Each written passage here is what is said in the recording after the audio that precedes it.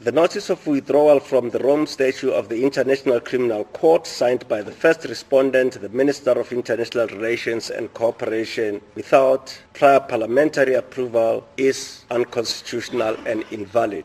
2. The Cabinet decision to deliver the notice of withdrawal to the United Nations Secretary General without prior parliamentary approval is unconstitutional and invalid. 3. The Minister of International Relations and Cooperation, the Minister of Justice and Correctional Services, and the President of the Republic of South Africa are ordered to forthwith revoke the notice of withdrawal. This decision of the full bench, announced by Judge Phineas Mojapelo, marks yet another milestone in clarifying the separation of powers between Parliament and the Executive.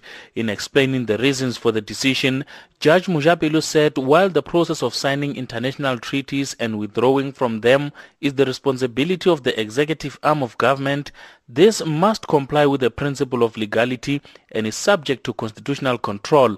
Mojapelo says Parliament still has the responsibility to deal with the country's laws. We consider the submissions made through the prism of constitutional guidelines. Broadly, we do not agree with the general tenor and interpretation placed on Section 231 by the government respondents. A notice of withdrawal on a proper construction of Section 231 is the equivalent of ratification, which requires prior parliamentary approval in terms of Section 2312. As correctly argued on behalf of the DA, the act of signing a treaty and the act of delivering a notice of withdrawal are different in effect. The former has no direct legal consequences, while by contrast, the delivery of a notice of withdrawal has concrete legal effects in international law, as it terminates treaty obligations, albeit on a deferred basis in the present case. The Department of Justice spokesperson Thunzi Maga says they will reflect on the judgment. Look, as government, we will meticulously reflect on the reasons for the judgment because the matter has far-reaching implications, and as such, we will take a decision whether to appeal or not. The Democratic Alliance has welcomed the court's decision, saying it hopes government will kickstart the parliamentary process on the matter instead of appealing.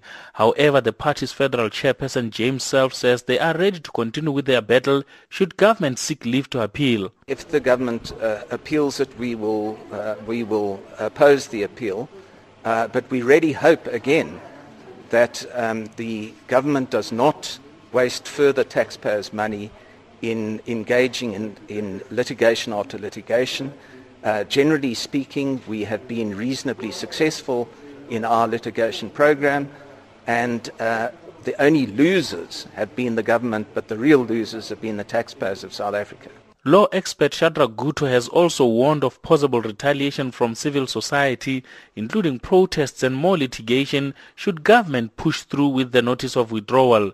Guto adds that appealing the High Court's decision has little prospects of success and that this will instead cost the ANC more electoral support in the 2019 general elections. South Africa is not the ANC. That's the first point. And therefore, even within the ANC, I'm very sure it will be split in the middle in terms of membership and loyalty.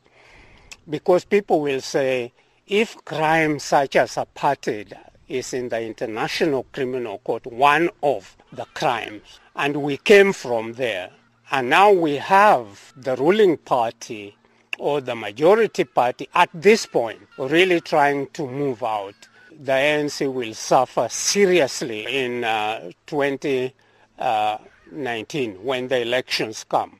An option for government will be to take the withdrawal notice through Parliament, and with the governing ANC enjoying a majority in the National Assembly, prospects of succeeding in pulling out of the ICC are good, although the process will take longer.